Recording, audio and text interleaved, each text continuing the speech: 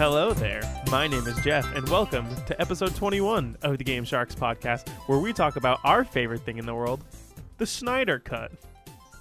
Oh my god, I can't believe they're actually coming out with that. I want it to be so much better than Justice League actually was. So, I never actually saw the Justice League. I think I've seen one or two movies from the DC Universe movies, and it just doesn't interest me. Didn't miss much. So, maybe Seen any of them?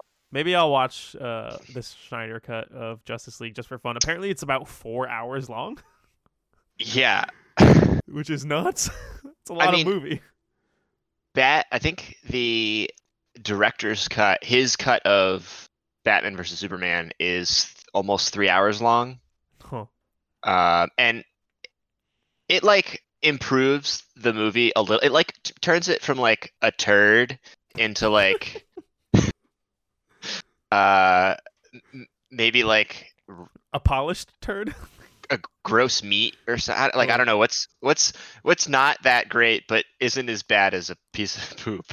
McDonald's. Yeah, I don't it turns it to vomit. Maybe I don't know. I guess a polished turd is the best way to put it. Yeah. I mean, I love the movie because it's so stupid. But that's why. So I thought I was gonna love Justice League, but Justice League is just bad. It is just a terrible movie. Well, I'll have to check out. I'm interested to see. Yeah, I'm interested to see his cut because I feel like it's gonna be worse, but in a much better way. Okay. So supposedly, all the actors say that they shot a lot of scenes that would make the movie actually good. I'm sure they were paid a lot to say that. Fair point. Fair point. Wait, what? So they made a Justice League movie? And video games. Joining me is Andrew. Yeah. Derek. Yeah. And Adam. Hello. Welcome, gentlemen. How are we doing today? Can't complain. Good. We got a couple emails today. Pretty light news week, so I did some cherry picking of some nothing crazy headlines, but some stuff that's worth talking about. And then the main topic for the day, I didn't mention it at the end of last week's episode because we didn't really decide till after last week's episode, but we are doing our book club talk on Outer Wilds, which is the game we picked probably about 4, 5, 6 weeks ago at this point. Yeah, I think so. We've been sitting on it for a while. So yeah, I've only actually had it for 2. Thank you, Epic Games. You and your Final Fantasy VII Platinum ass. Hey, I did it, and it all paid off. You sure did. So yeah, we're going to talk about that. But let's go back and loop around, and we're going to start, as we always do, with emails. And the first email is from none other than Dan Santos. He said, "It's so funny that you can just say none other than, and it's still a toss-up." Right? He said, "What's up, Game Sharks? Another great episode. I'm reminded that scary games scare me. I looked up Bloodborne and nope. Dead Space freaked me out way back then, and it still does today. I was looking to start playing some more retro games that I missed out on. The company that made Golden Sun, Camelot, had a whole series on the Sega consoles up to the Saturn. It was called the Shining series. The title of Golden Sun was probably a nod to them, and has a very similar aesthetic to its GBA cousin. They're still making installments of the series, but they're very different styles. Shining Force 3 looks a lot like Jeff's perfect game that he talked about last episode. It's like Golden Sun meets Fire Emblem. I'm going to be giving it a try pretty soon. Speaking about old games, have you heard of the Atari VSC? It's a Linux-based console that will play emulated Atari games, but also PC games. There were some updates within the last few months, and it's looking promising. I know the big 3 consoles have their hooks in, but it might be nice to see a new contender. Hashtag Steve2Dan. That's TOO. So after he sent this and I read it, I actually looked up Shining Force, specifically Shining Force 3. It's very highly reviewed. 5 out of 5 on, the ones that pop up on Google are eBay and GameStop. 5 out of 5 on both. There's 92% via Google users. So those are just baselines, obviously. But looking at screenshots for it, he's not wrong where it looks like Golden Sun meets Fire Emblem. So I might just check this out and play it. Maybe it's secretly my favorite video game of all time and I don't know.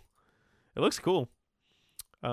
So thank you for that heads up, Dan. I've heard of the Shining Force games, but I didn't know it was made by Camelot, and 2, I knew nothing about it. So thank you for pointing that out for me, and I'm going to look into it at some point, and I'm very excited about it.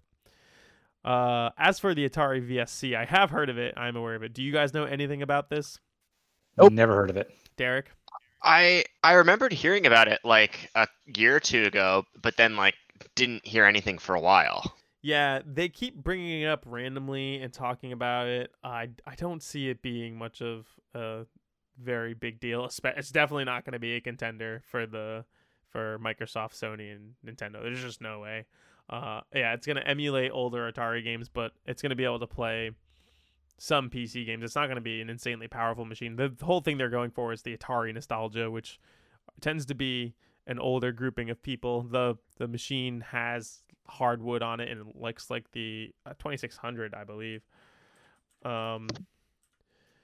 So yeah, everything that I've heard about it, I don't expect it to be any sort of big thing. It's going to be, I'm thinking it's going to be more like the Ouya than anything else, which kind of was hyped up. Wasn't that run on Linux as well? I think so, yeah. Yeah. Or was it? It might have been Android based. You're right. It might have been an Android based thing. But regardless, I'm thinking it was. Yep. It's going to be a similar type situation. But who knows? Maybe this could come out and surprise, and maybe they'll make a console exclusive for it. Someone that'll want to push sales for it. I know.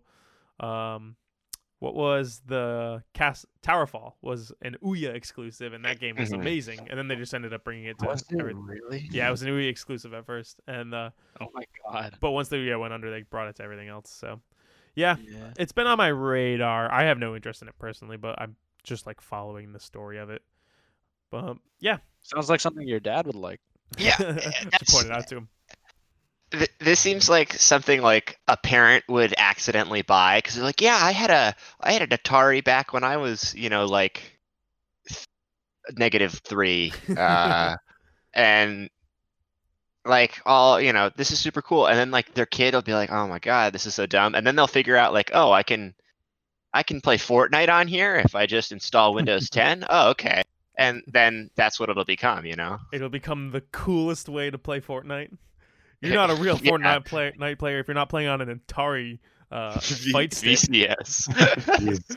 And then Skyrim will get its way on there. Oh, absolutely. Of course. It probably already is on there. Oh, that's true. I mean, it's a really interesting concept to me that you can install Windows. It says any OS, but you could install Windows 10 on it and then play like Steam games.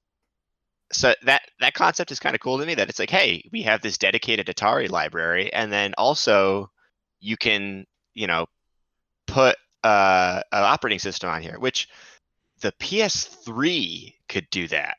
The PS3 you could put Linux on, and I don't think, obviously back then not a lot of games ran on Linux, but that it was like a lot of people bought PS3s because, well, not like 5 people bought PS3s because of Linux, like that you could put Linux on it. So I'm interested to see. I'm sure people are going to create like little almost emulator hacks with this console. Yeah, I'm wondering if it'll just turn into a really cool emulation machine. Yeah, but I think the big issue is it's probably going to be overpriced when it comes out. I feel like I think it's going to be ambitious and be like, everyone's going to want this, and people are going to see it'll probably be like a $300 price tag or something, and people will be like, oh, no thanks. I'll buy one for $25 after it dies. There you go. Yeah, once it becomes basically just another Raspberry Pi. Yeah. We'll see. Who knows? Thank you for the email, Dan. We're going to move on to our other email. This one is from Steve. It's Steve. He said, hello, everyone. You will all be excited to know I have exhausted my football video game trivia. All other video game trivia will come from via Google or DuckDuckGo. I don't know what that is. So don't expect any more trivia from me. So no more trivia from Steve. Thank you. He goes on to say, I would assume it's quite obvious by now, but I'm a huge sports fan. It seems really odd to me that the sports networks are discovering, in quotations, esports and do not even mention it. What I think of as the biggest esports, such as League of Legends, Super Smash, and CSGO. Do you guys have... Not so much CSGO anymore, but do you guys have any thoughts? Say not so much Smash. Yeah, that too. Do you guys have any thoughts as to why you think the mainstream media ignores these games? I don't think networks like ESPN are only talking about sports games because they have referenced Fortnite and COD. ESPN also had an awful broadcast of League of Legends, but none of the personalities mentioned it, almost as if it didn't exist. Could this have something to do with the deals or contracts with YouTube and Twitch? Or maybe some executives think people won't like to watch different video games. Seems weird with the success of League of Legends. As Jeff and Andrew already know, I've been playing a decent amount of League of Legends, and I might be a competent player one day. Best, Steve. 3 words, Steve. Middle-aged white men. Is middle-aged one word? Is it hyphenated? Middle-aged is hyphenated. Okay, we'll count it. I thought about it. Don't worry. Yeah. Yeah. I feel like the average viewer base. People are just so old-fashioned and in their roots that it's gonna be a while before we see esports really, really like take the precedent in the mainstream media. I think it's kind of part of that conversation that we had probably a couple months ago at this point when we were talking about just viewership numbers. I think once that generation of people that are still holding on to baseball finally start to get really old and die off, and like more people watch video games than traditional sports, that's when I think we'll start to see it become way more mainstream. I think it's still such a new thing that people who don't understand it aren't willing to put in the effort to try to understand it. They just kind of write it off. It's like, oh, yeah, they're just playing video games. It's still so fresh. I mean, esports, what? A little over a decade old? With like some of the big ones like Melee and StarCraft. Maybe like 2 decades. Yeah, they've been around forever. StarCraft was like the original esport. Yeah. And then Melee has always been grassroots and really hasn't been super popular until the last 5 years. Compared to football, which just had its 100th season. Like, yeah. How popular was football in its, I don't know, League is going into season 10 with its third of being like a or 8th, 7th, as just being like a yearly 2-split kind of thing. So how is the NFL looking at year 7, you know? Was it huge? I don't know. That's an actual question. So maybe you can look into that for me, Steve, because I probably won't. But yeah, that's my guess, is like it's going to take a good while longer before I think the people who have no concept of it either start to finally accept it or just die off, and a younger group who grew up with esports will take over and make it more of a mainstream thing. Yeah, I feel like esports is about to go through the same thing that I feel like anime is going through right now, where like the people who liked anime and got made fun of for watching anime in like the late 90s, early 2000s now have had kids and have introduced them, you know, to anime, and like so it's like blowing up.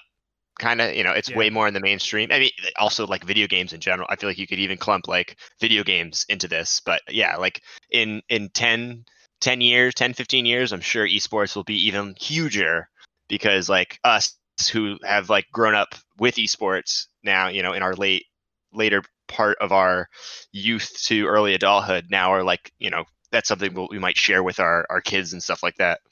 You know, my kids are going to be Cloud9 fans through and through. They'll betray me and be TSM fans. Yeah.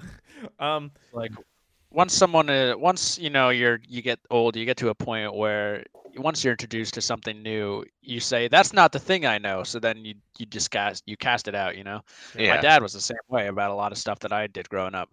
And even the people in the mainstream media in traditional sports, like Rick Fox, who are, you know, really big supporters of the esports scene. A lot of them are there mostly from a financial standpoint. Like a lot of basketball teams have stakes in esports, you know. Yeah, but like there's a couple of videos online of Rick Fox on talk shows trying to like spread the word of esports and how it's going to take off and it's going to be huge, and they're just berating him about how ridiculous of a concept it is to them for people playing video games to be seen as professional athletes. Oh yeah, everyone always mocked him and laughed at just the idea of it. It's so hard to watch. Yeah, it sucks. But like we were saying, 10, 20 years in the future, I think it'll be as big as just conventional sports. It's just going to be a part of everything. It'll be on TV as much as regular sports.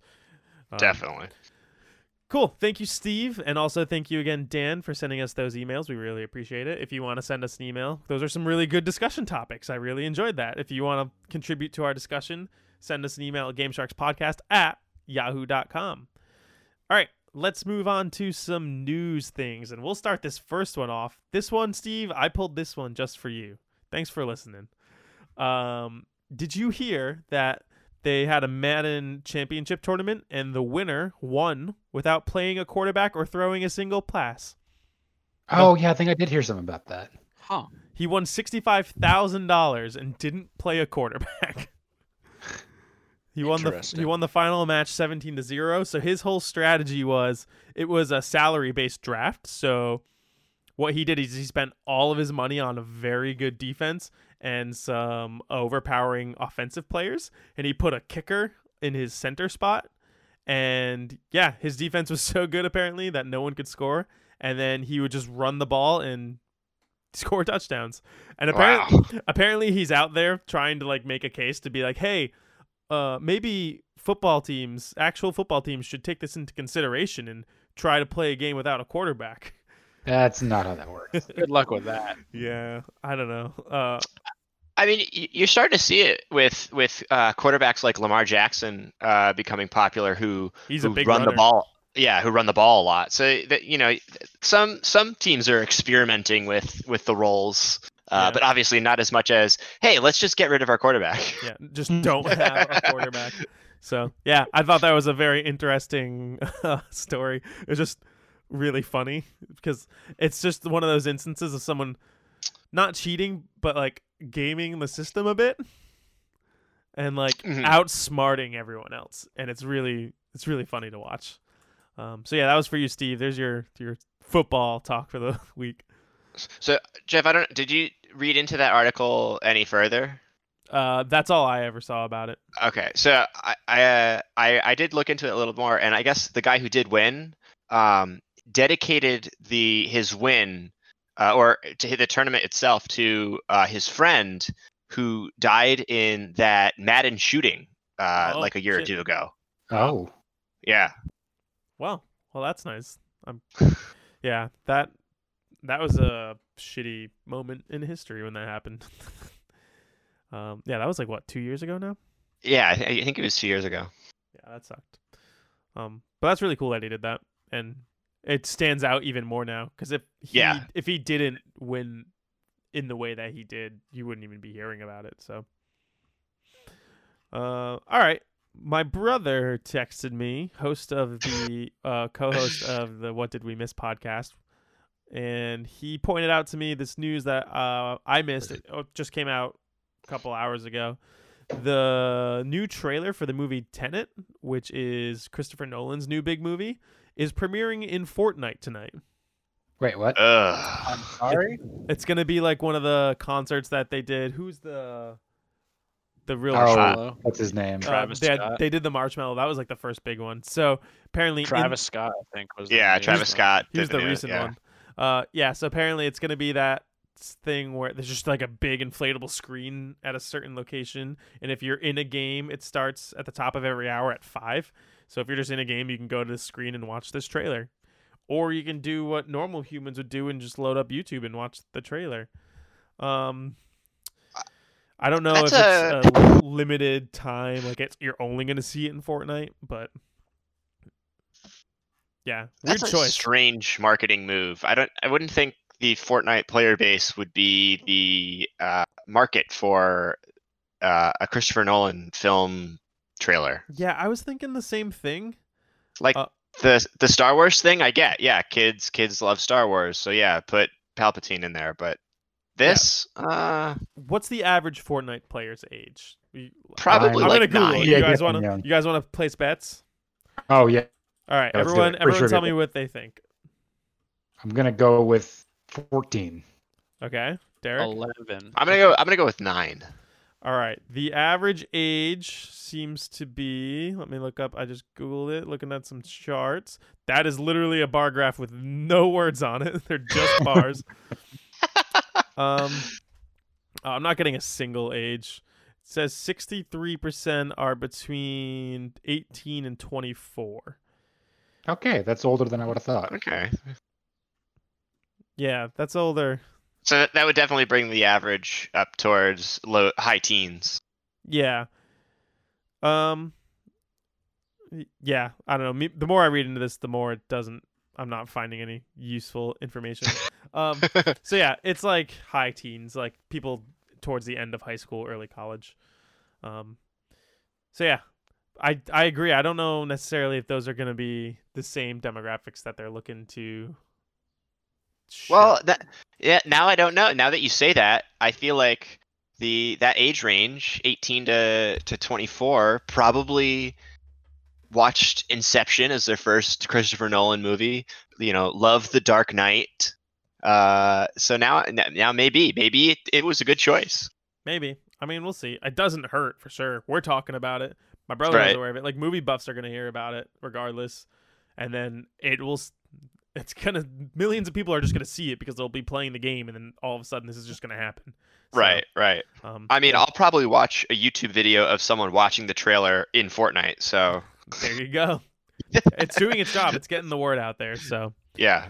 I mean, we're talking about it. We sure are. It's kind of weird to me how more and more things are popping up in Fortnite as like pure advertisement. Yeah. I don't know how I feel about it. Because it's in a way cool to me that a video game is being used in such a way, but it's also Fortnite. Yeah.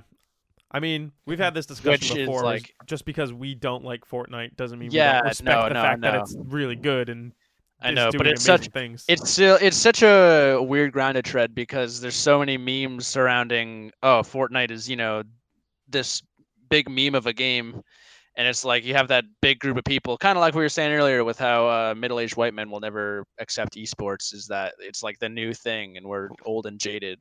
Yeah. So I don't know, man. Except Fortnite's not that good of a game. I think it's actually a really, really good, well-designed game. I just don't like it. I think what it's doing, it succeeds in, and it's quick to steal and adapt ideas from other games and make it work in their game. Like League of Legends. But I personally just don't like what it's doing. But yeah, that's my take on it. But yeah, I don't know. Stuff. Yeah, I have mixed feelings about it. It's cool, but also it's Fortnite. Yeah, exactly. Derek pointed out to us today that there was a big Valorant announcement, and what it was is that the game is launching at the beginning of June. So let's see, that's about 2 weeks. Yeah, it's launching in just about 2 weeks. June 2nd. So yeah, like from what you guys have been telling me about this, I think I'm gonna have to try it out when it's actually available. Yeah, it's gonna be free, so there's no reason not to download it. Play a couple games with us. We've been playing a bunch lately. We've been doing really well as a team. T-Con and Dante, who have both been on the show, and Derek and I were playing the other day. We crushing it, playing really well. That's good stuff. Yeah, it might be something to talk about if all four of us play it. Yeah, it'll be really fun. We should do a podcast, full podcast cast.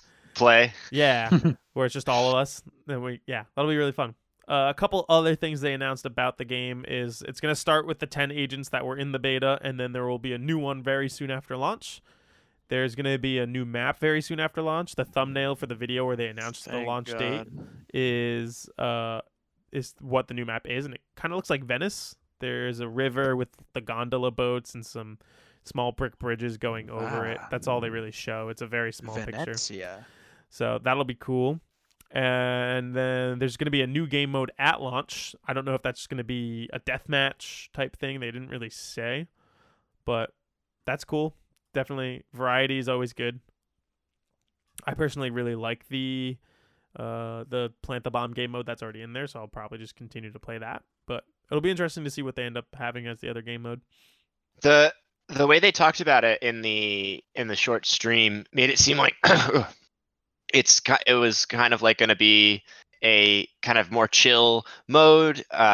shorter, not 40-minute matches. Something that like the way they were describing it, like something you might pop in real quick if you're waiting for a friend to finish up a match or to take a breather or something like that. So that's cool. I kind of I'm interested in that. And they did say in the live stream that there's going to be 11 characters at launch. Yeah, with a 12th coming a few weeks after. See, the thing I'm reading right here says 10 and then one soon after launch. So maybe I guess that's wrong. Yeah, because they said they had planned for 12, but one of the characters ended up, I think they hit some bugs, so it's not going to be ready for June 2nd. So they're going to launch with one extra character, which they said might be busted. Riot loves to hype up their new characters, I feel like. And then so a couple weeks after that, the second one, the 12th one, should launch. Cool. I was just reading some comments on the Reddit page about it, and apparently they did confirm it's not Team Deathmatch as the other new. Which is cool. Cool. Yeah. So we're hyped on Valorant. We've been enjoying it a lot, so we'll probably keep talking about it as news comes out for it. Last thing I want to talk about, Call of Duty 2020 is going to be called Call of Duty Black Ops Cold War. Okay. Actually, I don't even think it's going to be called Call of Duty. I think it's just Black Ops Cold War. And it's another Black Ops game, and it's returning to the Black Ops historical setting. Obviously, this one would take place during the Cold War. Anyone have any thoughts on that? I know, Derek, you're our biggest Call of Duty guy. Yeah, so all I've heard about this game is its troubling development. In what way? I guess it was supposed to. So they have 3 devs now doing Call of Duty. Mm-hmm. I think the first one was Advanced Warfare that Sledgehammer Games did. Yeah. That was when. So they've done, I think, Advanced Warfare and then World War II. But I guess so they were developing. This was supposed to be their game, and they were doing a Cold War setting. But I guess some things aren't going well. So they're now just focusing on the campaign, and Treyarch was brought in to do the multiplayer. So gotcha. Treyarch is usually the ones who do the Black Ops games, right? Right. That's why I think they added on this Black Ops the name. But yeah, with how well received Modern Warfare is, I think this game's gonna bomb. Yeah, you think it's gonna kind of take a bad turn? It's gonna sell a lot, I'm sure. It's still gonna sell, but it's not gonna game of the year. It's not going to have the lifespan that I think Modern Warfare like I could see people buying this game and jumping back into Modern Warfare just because Modern Warfare is really good and really it's the best Call of Duty in since Call of Duty Modern Warfare. So are there any historic or Call of Duties historically where it was poorly received and everyone went back to the previous game? Has that happened before? Yeah, I think Ghosts. Ghosts was not well received, and so people went back to Modern Warfare 3. It was Modern Warfare 3. Or no, it was Black Ops 2. Yeah, okay. That's Black Ops 2. Okay. Yeah. I have a coworker who's very into Call of Duty, and he was telling me that he's heard things about them continuing to support what's the current one, Modern Warfare. Modern Warfare, yeah. Specifically for the Battle Royale mode, Warzone. That they're not gonna bring Battle Royale mode to this new one. If you're gonna want to play that, it's still gonna be in Modern Warfare. I don't know how true that is, but it would make sense because they're putting a lot into it. And if you're doing they made that free to play too. I never bought Call of Duty Modern Warfare, and I was playing the Battle Royale mode. So if they want to keep their player base, I think it's smarter to keep supporting that as opposed to just doing a new one every single year. Yeah, I wouldn't doubt if we end up seeing sort of like the Warzone get updated every year, like have a big update every year that based on the new game. So maybe with Call of Duty Black Ops World War 3, whatever they call it, like a new map will drop in Warzone and it'll be based on that game. That would make sense. like I feel like I think they all use the same engine, so it would make sense that they'd be able to kind of work together to, or like hand off Warzone and say, okay, here, put your assets and map in the game, and we'll keep it updated. So yeah, we'll see. Yeah, interesting stuff. I mean, this is always the time of the year that we start hearing rumors about Call of Duty. There's usually an announcement at E3, I'm pretty sure, every year, or at or around E3. So it's about that time where we're going to start learning about it. So I'm sure more will come over the coming weeks and months for sure. We know I think best always does. I was gonna say I think Sony still has like the exclusivity rights, so I'm sure our first view of Call of Duty will be when they do some kind of game showcase for the PS5. Yeah, I could see it, but I could also. Are you positive that they still have it? Because I could see Xbox doing everything they can to try to get it on their side. I think Sony signed like a pretty good deal with Activision like 2 years ago. Okay. Because Xbox didn't want it anymore, I think. Yeah, that's right. Because that was around when Phil Spencer took over, and I think that they stopped spending money on those things to focus on first-party studios. I think you're right. All right, yeah. I mean, we'll definitely see something about it in the coming months for sure. All right, that's all I had for news. Did you guys have anything that I missed that you wanted to bring up? Nothing in particular. No. Yeah, nothing. All right. Nope. Cool. Let's take a quick break, and then we'll come back and talk about what we've been playing. I got an emergency poop. See ya. Okay, we'll be back. All right.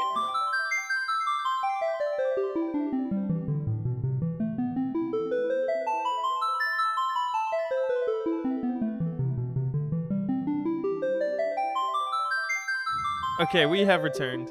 Andrew is back from his emergency. What have you guys been playing lately? Derek, why don't you go first? So I am still playing a lot of Assassin's Creed Origins. Cool. I didn't even realize, I think I put over 40 hours in already. Wow. That's a lot. Yeah. I mean, I've been playing it for like two hours probably almost every day, so that makes sense. I've had it, for a couple weeks, like 2 weeks now. Yeah, I don't know. It's like scratching an itch, I guess, for me. Like I haven't played like an open world RPG like this in a while, so it's like making me like want to go retry and play The Witcher for the first time, or like I'm like thinking like, oh, do I want to dive right into Odyssey after this, or do I want to like maybe try to play something else? But it's pretty good, and the story, it helps that one, Bayek, the main character, is like pretty interesting. He's got a pretty interesting story. The story is like decently engaging. The side quests, some of them are stupid and just like fetch quests, but some of them actually like kind of give you some background into his character, and kind of like the world of ancient Egypt. So I've been enjoying it a lot. I've been playing a lot of Valorant with you. I think we played with Andrew. I'm still really liking that. Really looking forward to the launch. Yeah, me too. Excited for a new map that isn't Split, and God, I hate Split so much. We played on Split 4 times in a row. Yeah, that's the one with the ropes. Yeah, the one with the ropes. And like the middle part. Yeah. And then so today, today's the 20th. Today, Amazon's Crucible, free-to-play Crucible game launched. Yeah, I forgot that was today. Did you play it? I tried my best to play it. Ooh, what does that mean? So it took me. So the first I installed it. I went to play a game, and it crashed. Oh. It's like, okay, that's weird. All right, I'll try again. Almost got into the tutorial. It crashed. So then I deleted it because I was like, screw this. But then I was like, well, let me Google the crash. Maybe it was just because they had just released an update. So maybe it was that. And I saw that you can just do like a verify on Steam and it'll like pull in the last gig of files it misses or something like that. So I reinstalled it, did that, it worked. I got into a game, and then it just wasn't fun. Oh, man. All of that for no payoff. Yeah, I didn't even play the full match because I was just like, I am not enjoying any of this. So what about it didn't you like? Did you not like how it felt? Did you not like what you were trying to accomplish, like what that gameplay actually was? Yeah, so it's styled like Overwatch, where each character has their own like abilities and play style. Obviously, it's a third-person shooter, so like everyone kind of has like an auto attack kind of thing. Either a gun or someone has like flamethrowers or something like that. Some people have like a shotgun. So that's how you like mainly do damage, and then everyone has I think like 3 or 4 abilities, and so they take a thing from like League where you level up through the match, so you don't start off completely like kitted out. You like abilities get better throughout the match. So initially we collectively agreed that sounded interesting. Yeah, so that's I was like, okay, this is interesting. Before you get into a match, there's like specific little skills you can click on, so it like paths you're leveling up. So I was like, okay, this is kind of cool. But then I got in, I was like, all right, I played the most interesting mode to me, which was the PvPvE mode.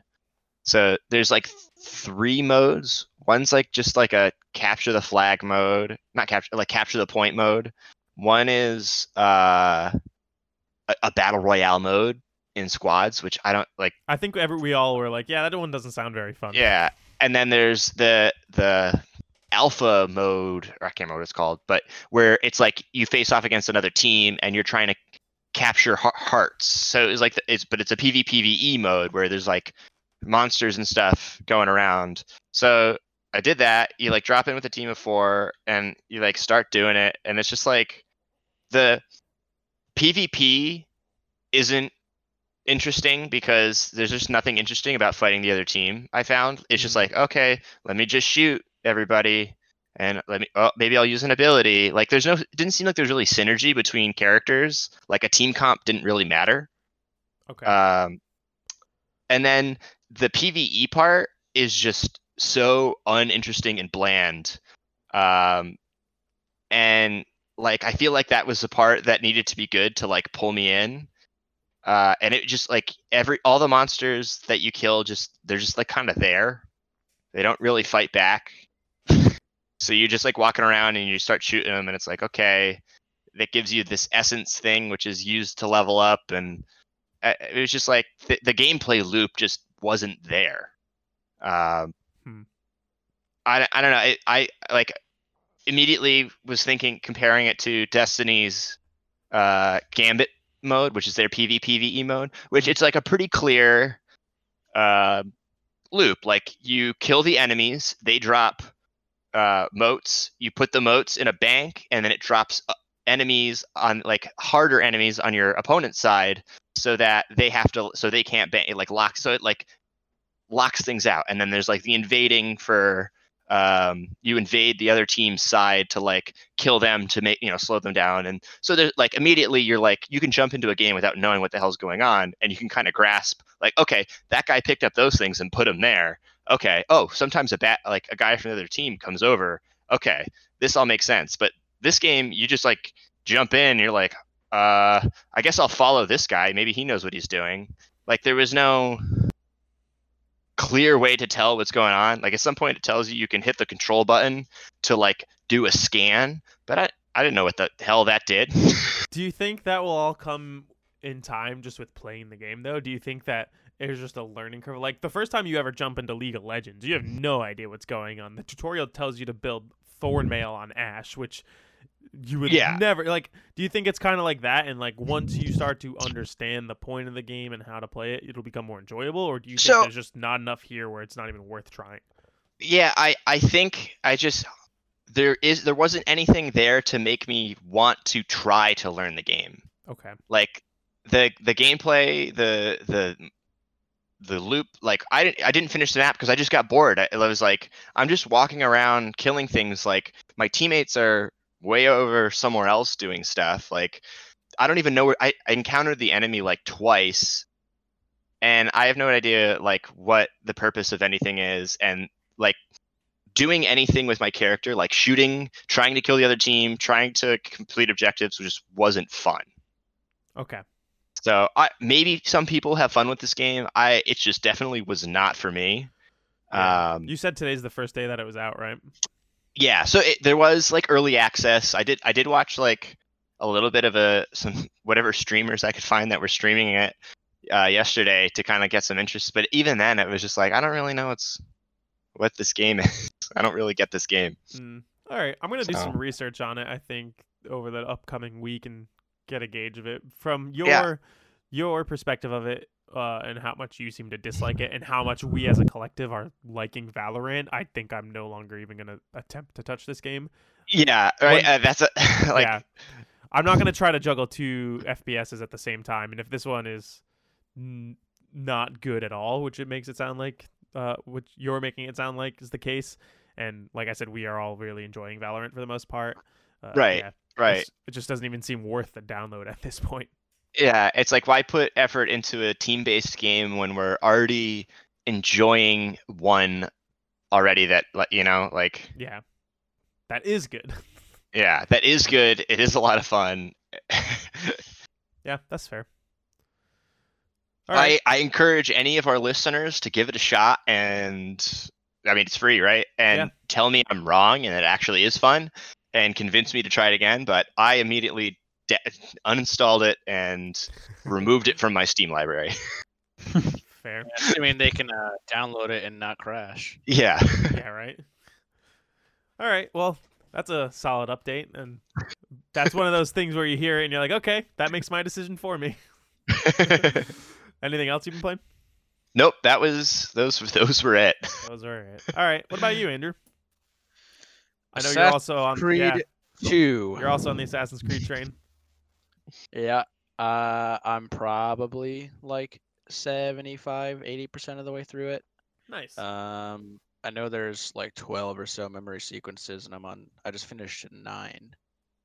So yeah, I'm enjoying it. Way more than 1. It's just like everything about it is still so much better. Yeah. The story, the characters, the setting, the mechanics, the gameplay, everything is just a notch above, and I am very much anticipating but also dreading writing my review for it because there's so much more. It means I have to cover a lot more. So hoping to get that out before Xenoblade. Which is next weekend? Which is a week from next Friday. Yeah. So, good luck. Were you planning on playing that, Derek? No, but you're going to finish 2 right when you have another game you're highly looking forward to come out. That's going to be tough. I think he's looking to not only finish it, but write his article before then. So. But I guess I'm just 2 and Brotherhood.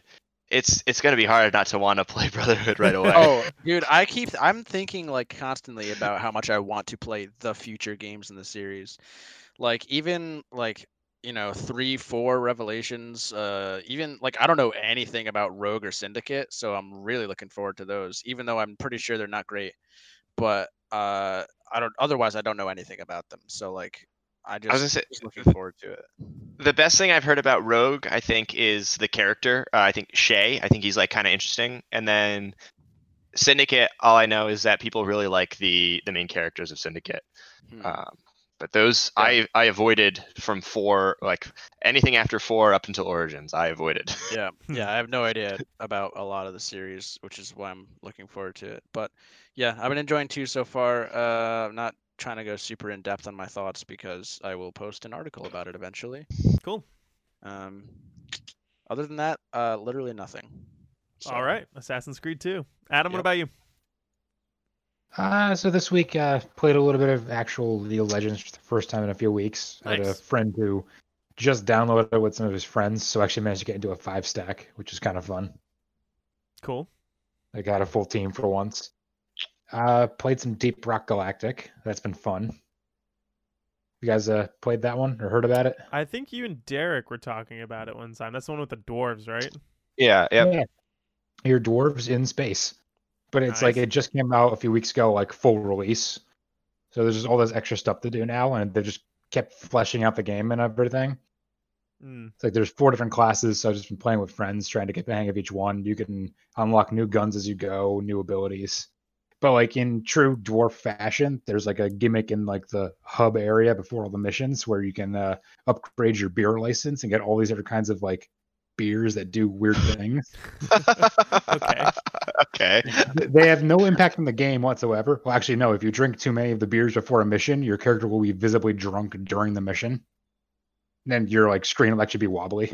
But one of the beers, honest to God, it makes you explode. Is there any benefits to exploding? No, but it's so fun to watch because you drink it, you start exploding, but it also launches you clear across the hub for like 20 seconds. Well, all right then. So what kind of game is it?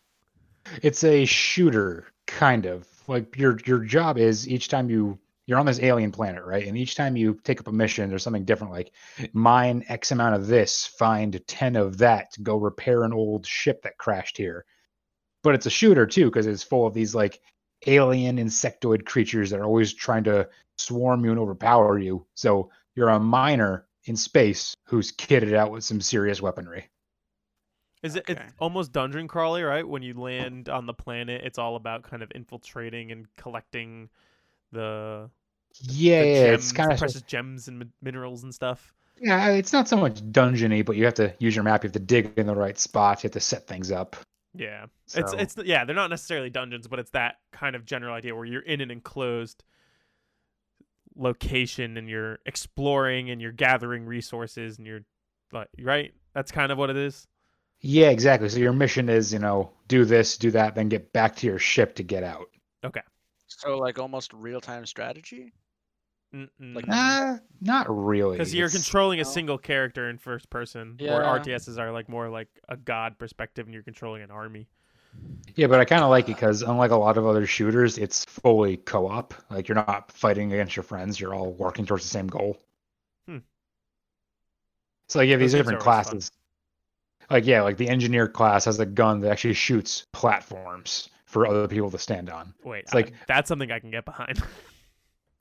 So yeah, like the engineer class, it's the one I have the most levels in. Your main weapon is a shotgun. Then you have a grenade launcher. Okay, I'm out. No? I can't do shotguns. Well, there's other weapons too. Okay. But, you get them later. So I'm back in. Yeah. Yeah, like the engineer's main thing is he's got a gun that shoots platforms, and then the scout has a grappling hook gun. So then you can say, oh, the thing we need is on that wall with no visible way to get to it. So engineer plants a platform, scout just grapple hooks up there. So it's a lot about making sure you're working as a team to get the objective done. All right. That sounds pretty cool. It's been fun. I don't think it's not crazy expensive. It wasn't when I bought it, but it might have been on sale. All right. Solid. Yeah, it's pretty fun. Other than that, I'm currently downloading The Witcher 3 because it's on sale for $15. Let me know. I'm excited to know what you think of it. When I tried to play it, I was very overwhelmed and I fell off of it because I felt overwhelmed. So I'm curious to see if you can really get your teeth into it and really have it get its grasp in you, and get obsessed with it. We'll see. I've been wanting to play it for a while, so grabbing it and all the DLC for $16 total with tax added on is not a bad deal. No, that's a steal. So it's currently downloading, and let's see how far am I? I'm currently at 28%. This is going to take a while. That's all right. It's been going since about when we started. Ooh. Playing anything else? Not particularly. Just the one we're going to talk about later. Cool. So I want to get into that. All right. I guess I'll go. I'm last up. I've been really getting into Persona 5 Royal. I'm starting to really see the appeal. Yeah. I changed the background of my phone finally away from Final Fantasy VII Remake. The probably number one thing about Persona 5 is the style this game has. Yeah, hands down. Hello. It's really, really cool. I like all the sharp edges and the bright colors. Mm-hmm. It's fun, and I'm really liking all the characters. I'm about to finish the first dungeon, and yeah, I'm just really enjoying it. The combat's cool. I'm looking forward to learning more, getting new characters. I heard you slowly unlock new mechanics basically throughout the first 60 hours of the game. Yeah. I think I'm about 17, 18 hours in, so I'm cruising along. I'm really enjoying it. It's fun. I think it's starting to get me. Yeah, so expect weekly updates on Persona 5 and my potential more and more love for it as I go. Hell yeah. Looking cool, Joker. Andrew has officially come back to work. He got rehired after being laid off. And so that means the important thing is we're back to playing Smash Bros. Every day at lunch. Nice. We used to do that. We used to do that every day before the pandemic happened, and then he unfortunately got laid off, and now he's back though. So yeah, we're back to doing that, and it's fun, and it's going pretty well so far. He's frustrated at me because I'm good, which is the biggest compliment. I've been kicking his butt the last couple days. Opposite of what usually happens. Yeah, I'm on top right now. It's an ebb and flow. With Ultimate, you were on top for the first year of the game. So long. And then I kind of rose up and overtook you. And then ever since then, it's been like a back and forth of one of us dominating the other. It's very rare that we are equal and really going toe-to-toe, going to game 5, every game's last hit, last stock. So yeah. That's true. It's fun to get back into the swing of playing Smash at a pretty high level. So we'll see. Maybe in a pretty high level. High level, he says. High level for us, at least, in our friend group. Yeah. But yeah, we'll see how long it takes us to just full on hate each other and not play for a month. Well, as long as you don't pick Ness. Okay. The one other game that I've been playing, which I don't think I've told any of you that I've been playing it, came out on Oculus Quest for the first time. It's Tetris Effect. And let me tell you, that is Tetris, man. Oh. So You don't say. It's just Tetris. There's nothing crazy about it. There's a new mechanic where you can kind of freeze time, and any bar that you clear, any line you clear, goes to the bottom, and then so you can just keep clearing lines. So obviously, the best that you can do is clear 4 lines at once, and that's called a Tetris. Yeah. You can clear 4 lines and it all goes to the bottom. But then if you had you set it up so you can instantly clear another 4 lines. I forgot what they call it, but like there's a decadextrous, like something like that. There's like words for more than 4. I forgot. Is it dodecad? I don't know. I'm just saying nonsense now. Octus might be 8. Octress. Anyways, it's really cool. That's the whole new mechanic. But what really is amazing is how immersive it is, and the sound is what really pushes it over the edge as being an experience, because each stage kind of has a theme. You can have a desert theme or a forest theme or an underwater theme or just like a chorus theme, like a choir. And whenever you either move a piece or rotate a piece or drop a piece down or clear a line, that is what is creating the music. And it's crazy because it blends it in so well that at first you don't realize that you're creating the music when you first start playing, but as you get it, you're like, oh man, my moves are enhancing this whole experience. I can't fully explain how truly amazing it is. You would just have to play it and experience it yourself. So there's a story mode, and there'll be a set of levels, like anywhere from 4 to 6. And usually I'll do about one of those sets a day, and I'm just kind of chipping away at the story, and it's just so relaxing. And some levels you'll start really fast, and the music will be really fast. And so the goal is to clear a certain amount of lines. I think it's always like 36 or so. But once you clear 10 lines while it's going really fast, and the music changes a little bit, and it slows down, or vice versa. You start off slow and then you get to a point and then everything changes, it gets fast. It's just really, relaxing and soothing, and I don't think I've ever been more focused on a single thing in my life than when I'm playing Tetris Effect. It just engrosses you because you're in the VR headset. You can't see anything else, and I usually play with headphones on. It recommends that when you start the game up that you play with headphones on, so I can't hear anything else. My life in that moment is just Tetris, and it's this pure, beautiful moment. I don't know how to explain it. You'll have to try it out. So what you're saying is, it really makes you feel like Tetris. Exactly. I've never embodied Tetris more than playing Tetris Effect. It's really fun. I like Tetris as a game. I've always loved Tetris. So just playing it to this level, becoming Tetris is really fun. Becoming Tetris. Yeah. It's really great. Tetris. I'll definitely, once we're farther away from this pandemic and it's acceptable to let someone put on a VR headset that you have recently worn without being afraid of being infected by a virus, I will let you guys try it. It's definitely life-changing might be too much, but it's definitely perspective-changing, and it's an experience. That's where I'll end on that. It's a really cool experience. I don't know how you feel about Tetris as a whole. Like, does Tetris have any meaning to you? Do you like it as a game, or are you indifferent to it? I am bad at it. That's not the point. It's about just loving the game. I just needed to be known. Okay. So yeah, I've been playing Tetris Effect, and that's been really, really fun. And pulling out the Oculus Quest, I reopened Beat Saber and playing that. That's always a hoot. I love me some Beat Saber. But other than that, that's about it for me. Valorant, like you were saying, Derek. Yeah. Yeah. Cool. Okay. You're making me want to buy an Oculus. You should, because there's enough good stuff on there, especially the Quest, where you don't need to be tethered to a PC or anything. As long as you have an area to stand up, it's worth it. It's what VR needs to be for it to be a mainstream success, where it's just detached, a headset you just throw on, and it just works. Yeah. Man. They restocked them recently. I'm just saying. They're already sold out again. Are they? Oh, no. Yeah. I like they have the higher gigabit version still, but okay.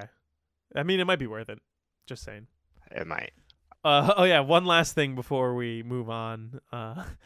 Allison decided that she was bored with her Animal Crossing island, and she just kind of started tearing it to shreds with the terraforming tool. And she was just like, I ruined the island. And I was like, okay, I guess let's go start a new one. She said, okay. So she deleted our saves. I personally didn't care because I hadn't played it since March. And she started a new island. Oh, God. So in that moment, I decided we need to buy a second Switch because you've been playing this game for 2 months straight, and we are going on vacation in almost exactly 2 months. And if you're going to still be playing this game, we need 2 Switches to go on vacation because I'm going to be playing Paper Mario the whole time. So yeah, I'm in the market for a Switch. If anyone sees them in stock anywhere, please let me know because they are very hard to find right now. And I need one in the next 2 months. Committed to a regular Switch, or have you looked into the Switch Lites at all? I do not want a Switch Lite. She originally she was into the idea of it, but then realized she likes hooking it up to the TV too much. And yeah, it's like, yeah. Because yeah, you can find Switch Lites for sure. I think they're still pretty well in stock in most places. It's just the regular Switch that's hard to come by. And my intentions were to buy a new Switch, and I would give her the new one. I'd keep the old one. And then she pointed out to me, "Why would you do that? Why wouldn't you just take the nice brand new one and give me the one that I have slowly destroyed over the last 2 months? Because it's got all sorts of dings and scratches on it now." So I was like, "Oh yeah, that's a good idea." So I will be taking the new Switch with the extended battery life and no scratches on it. So yeah, everybody keep an eye out for Switches for me, please. I need one. I was gonna wait until they announce a new model, but it's not an option anymore. So we'll see. All right, let's take another break because when we come back, we're gonna start talking everything about our video game club game Outer Wilds, and I think it's gonna be a doozy. So let's take a small break, empty our bladders, mentally prepare, and yeah, we'll be back to talk about that. All right.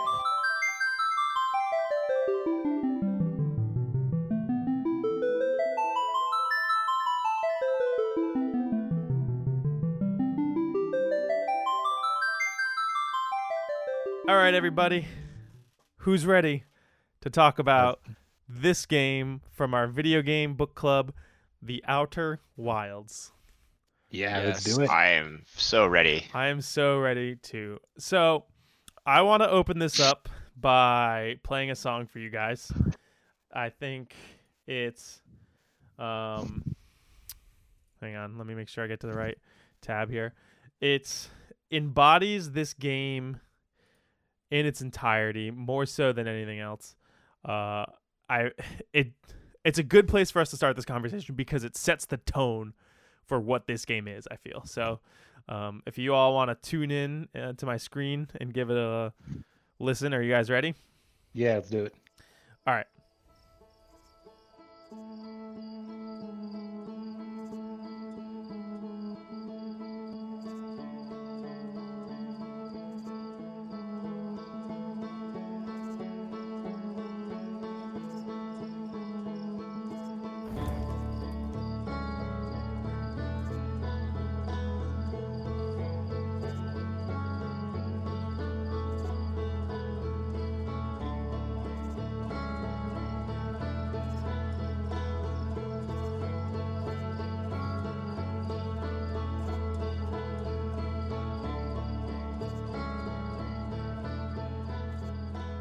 So I don't know about you guys, but that it just makes me so happy.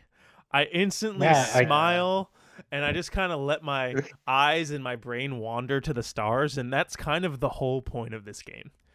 Honestly, like, go ahead, Adam. Thought when I turned on the game was, wow, that's some really chill music. Yeah, it's almost cheery. Campfire Last of Us, because it's got that southern banjo twang to it, and it's giving me similar vibes, but like in its skeleton and that, but it's in practice I think it's so much more than that.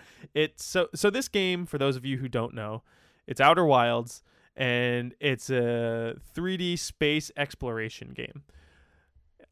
Basically what you're doing is you start off on a planet as this alien, and the whole culture is all about space travel, and it's a big ritual for you to the day before your first space launch to spend a night under the stars outside by a campfire, and then you go off to explore the galaxy, your solar system. So that's kind of the gist of this game. And then the things you discover while you're out in the solar system become so much bigger than that. And we'll get into all that, I'm sure, as we discuss it. But that's the basic premise of the game. So this music does such a good job of both embodying that campfire, like bring a guitar to a campfire music, while also having that, invoking that sense of wonder and exploration in you all at the same time. It just makes me so happy and excited. I love listening to this song. I'll take naps to this, and just have this song on an hour loop. And it just makes me so happy. Oh, sorry. I just checked. The entire soundtrack's on Spotify for this game. Yeah, the first time I played this game, I played it for a couple hours, and I went to Alice and my wife and was like, "You need to listen to some of these songs because I think you'll really dig it." And she's like, "Oh wow, this is really, really cool." So first off, right out the bat, the music in this game is incredible. Oh, absolutely. It's could easily be in my top video game soundtracks of all time. Oh, I bet it'll creep its way up there for me once I give it a couple more listens. Yeah, it's fantastic for sure. Yeah. So how do we want to start this? Do we want to kind of talk about the game and our personal exploration in the game and what we found, and kind of where the story ends up going? Do we want to talk about, I don't know, how we feel about it as a whole? What do we think? What's the best place to start here? The first question I want to ask, because we didn't actually figure out before we started recording, is, Adam, did you end up beating it? I'm just shy. I know I'm like super, super close. I didn't have enough time over the last couple days to finish it up entirely. I found the vessel. Nice. So I am super close. Yeah, I let him know that we're gonna probably spoil the end of the game for him. He's okay. Which is totally fine by me because I'm so close. If I was still only an hour in, I probably wouldn't be here. But I think let's go around and everybody just kind of say their general feelings about the game. Maybe give a couple minutes of just how it made them feel, what they thought of it as a whole, what their experience was like. Before we dive into kind of like bits and pieces and spoilers and such? Yeah, just like your general experience with it and your thoughts. And then, because I think once we get into spoilers and story stuff, it's going to kind of be a snowball that we're going to lose control of very quickly. So let's get our general thoughts out of the way first. Let's start with you, Derek. Oh, boy. Yeah. So I knew very, very little about this game going in. I knew that it was space exploration based, and I knew that there was some kind of mechanic that was special to it, that made it separated it apart from. But I didn't know it was this game. So we talked. You played that clip of the opening minutes, or the opening title theme, and so when I booted that up, I was like, oh, whoa, like it gave me this vibe that I didn't think this game was. I thought this was going to be like a kind of like Metroidvania planet, you going planet to planet, trying to like. I thought it was a Metroidvania, but instead it was like in space and you were traveling to planets and stuff. So when like immediately hearing this music, I was like, okay, no, this game is very different. And then you boot the game up and it's like, no, this game is an experience. That is a very good way of putting it. So have you guys played any other walking simulators? I've played what was the one? The blue-haired girl named Alex, Oxenfree? I played that. Oxenfree, okay. Which it's not quite like this, but it's pretty much you're exploring. That one was like a 2D point-and-click thing, right? Yeah, almost. Yeah, you're just kind of walking along, experiencing the story, interacting with a couple puzzles here and there. That's the closest that I've played to that genre. So I would recommend, if you ever have time or you ever see it on sale, is to play Firewatch. I've heard Firewatch is really good. It's on my Switch wish list. Yeah, so this game immediately reminded me of Firewatch, and Firewatch was one of my favorite like hidden gem indie games that I've played. It's short. It's a walking simulator, like, and what I mean by walking simulator is most of the game is walking around.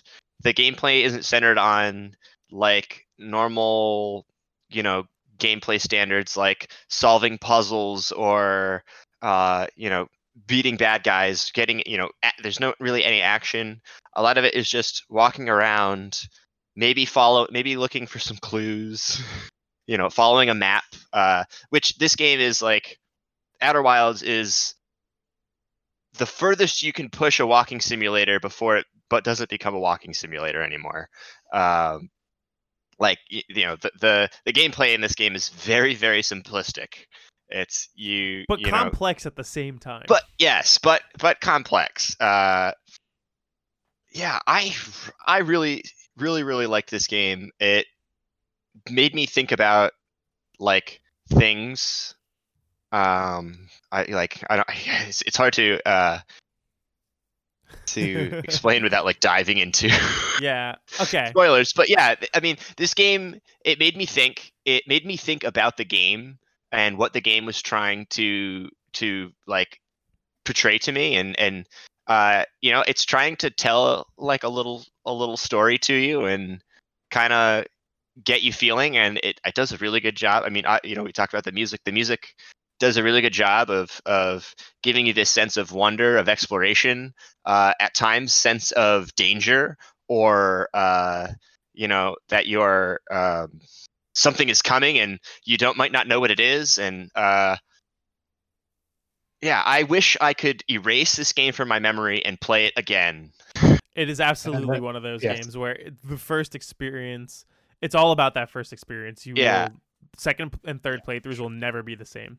It's similar to Breath of the Wild in that manner, where in my mind, I will never enjoy Breath of the Wild as much as I did my first playthrough, because it's all about exploring the world and discovering all of its secrets, and that's what this game is built around. So I think I thought this game had permadeath at one point.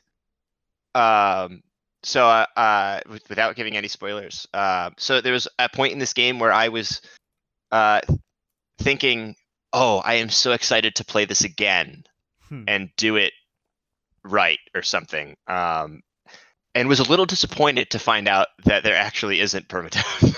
But we can go on to that a little more later. But yeah, I really like this game. I recommend anyone who has any interest in this game, stop listening and go play it before finishing listening this episode. Yeah, that's a big precursor. If you have any thoughts of wanting to play this game, like, this game is an experience. So if you have any interest or desire, based on our high recommendations alone, just out the gate, before we get into any spoiler type things, definitely go play it and enjoy it and experience it, and then come back and listen to the rest of this and kind of have your mind blown by the conversation that's going to proceed here.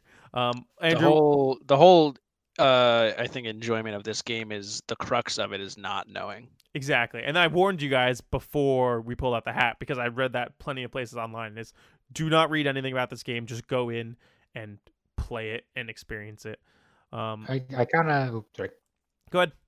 I kind of think one of the best things about it is, like, yeah, the whole point of not knowing, like, this game does not have like an opening narration scroll. It doesn't have a "this is your mission" segment. It just kind of puts you into the world, and just through the dialogue of the other characters, you just start figuring out, like, you kind of get a sense of what's going on, but then you're like, oh, I want to go there because you just said something about it. So it just kind of, the plot is completely unknown until you know it. Yeah, curiosity, like, in a weird way. Curiosity is the driving force of this game. It's all about wanting to go out and know more, and seeking out information on your own.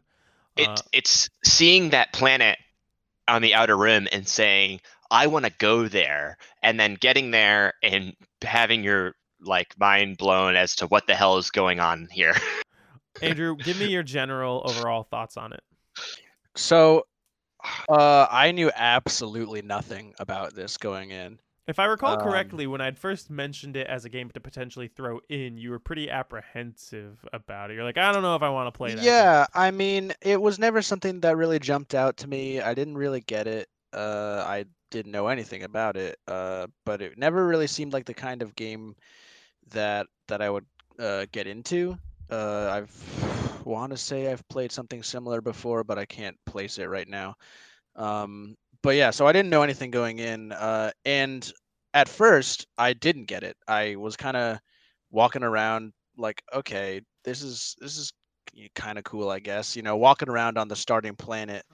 You know, to begin, I wasn't really doing much. I was sticking around for a little while, but then the more I played it, the more I was like, oh man, I want to figure shit out. Now I want to go out. So the more and more that I played it, the more hooked I was, and the more I fell in love with it. And then, you know, it's just it's one of those things where I think I've explored something so much, and then I find something new, and or I'm still missing puzzle pieces. The way that this game handles the exploration is superb. The way I like to describe it is that it's a galaxy-sized escape room. Oh, yeah, that's good. Wow, that's very good. Yeah. Didn't think of it like that, but yeah, that works. Yeah, it's just, and I love escape rooms. Don't get me wrong. But yeah, it's just it's that figuring out the puzzle and putting the pieces together, and it feels like you have all the information, but you're just trying to connect the dots, and it's that sense of wonder and mystery that exists throughout the whole thing. I really, really enjoyed it. Adam, what do you think? I fell in love with this. This is just, it's simultaneously one of the most relaxing games I've played in a while, and also one of the most interesting, just for its whole premise, because I can't really, it's so unique in what it attempts, and kind of like what I was saying before like there's no guiding you into it. That you start the game and you wake up and just the dialogue and like there's nothing guiding you. You're just wandering around until you're talking to the right people and you just kind of figure out what your character is and then you just kind of go from there. I think that's something that hasn't been done a lot, and I encourage it to be done more because it's just so engaging in that way. Definitely. So my thoughts. I've put a lot of thought into this. I love this game a lot. Like a real lot. I love this game, but I do not like playing it. And that's I kind of feel a little similar. That's not necessarily a knock against it. This is a personal preference thing.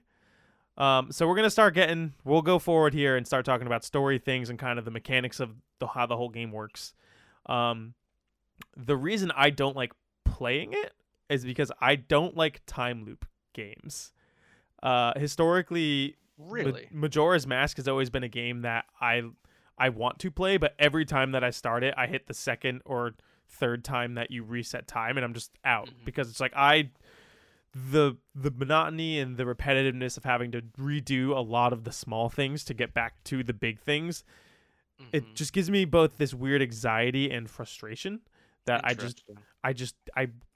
don't know. I can't handle it. It's very weird to me. Yeah. Because I love Majora's Mask. So that's the thing is I love this game and it works because it's a time loop. And so I ended up not beating the game myself. I ended up we'll get more into what this means later, but I solved all the stuff about the Quantum Moon thinking that was going to be the end of the game, and it wasn't. So then I attempted to do the next steps and I failed a couple times in a row, and I was more interested in learning than taking the time to execute correctly. So I just went and watched sitting through the process. I went and watched the end of the game, and watching other people play this game is my favorite way to experience it personally.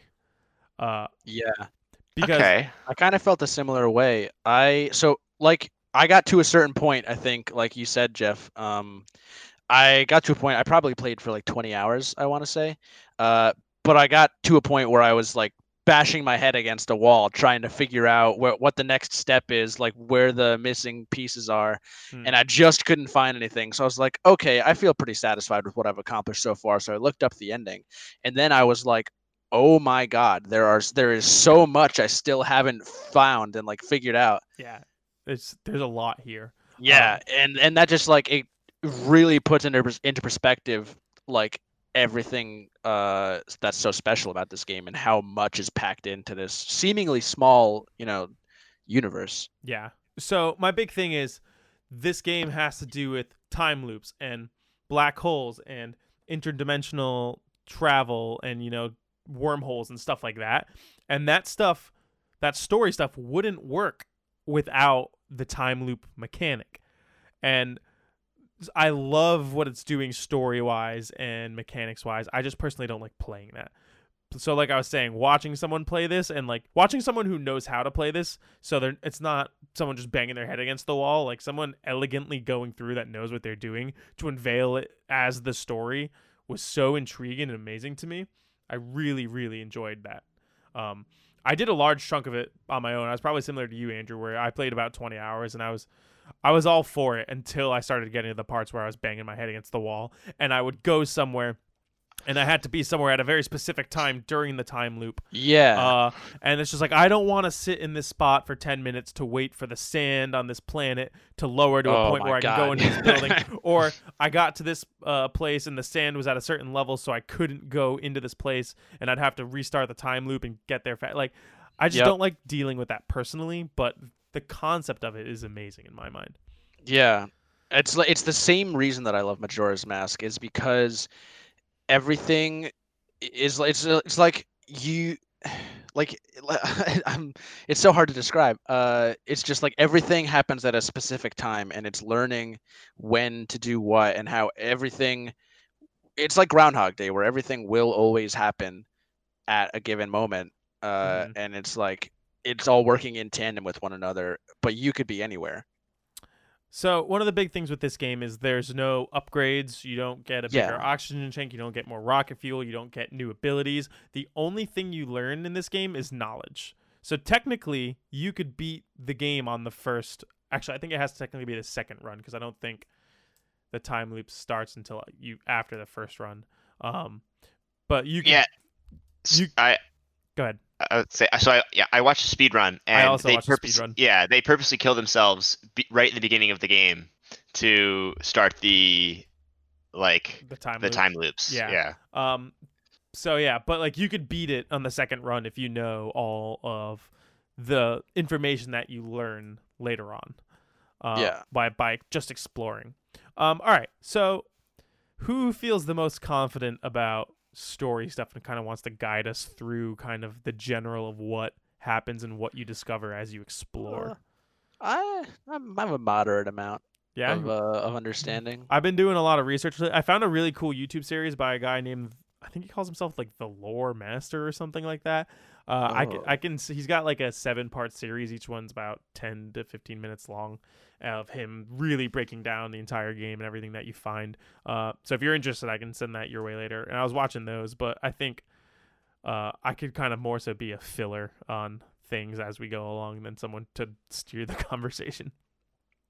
So if you want to give it a shot, Andrew. Or I have a quick question. Okay, question. Yeah. So where did you guys get stuck? And is that more of a, I guess, is it later enough in the game that we want to talk about it later, or? No, we can talk about it now quickly. So my big banging my head against the moment was I never naturally went into not Brittle Hollow. What's the Dark Bramble? Yeah, I never naturally went in there. I tried several times, got eaten by the anglerfish every time. Yeah. Thought I had to go in the anglerfish because that's where the sound was coming from that I was following with my scope thing. Mm-hmm. And I just eventually gave up. And then finding out later that I had to go back there to finish the game, and I just couldn't do it. There was like several steps along the way of like the final sequence to beating the game that I just couldn't. Yeah. Like, and it was frustrating because you have to do it in a very specific order. So if you screw up once on the second out of 4 or 5 things, you have to go back to the first thing. And then if you screw up on the 4th thing, you have to go back to the first thing. It's like, that's where I was starting to be like, okay, I know what I need to do. And the amount of time that I have to redo if I have an error isn't worth it in my mind. And I'd rather just watch someone do it correctly. Yeah. So I had gotten the warp core on the Ash Twin project. And then I was attempting to carry that to the vessel, and I couldn't, so I stopped. Okay. But one of the coolest parts for me was after looking it up is like I didn't even find the quantum moon.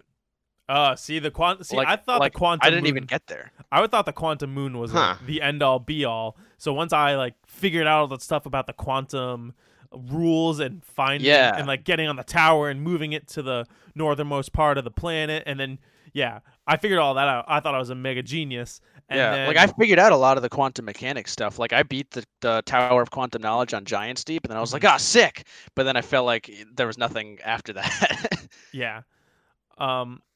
So once I got to the end of the quantum moon, and then I realized that there's more to do, and like the only way to get off the quantum moon is to die and restart the loop. Yeah, like once you're there, that's it.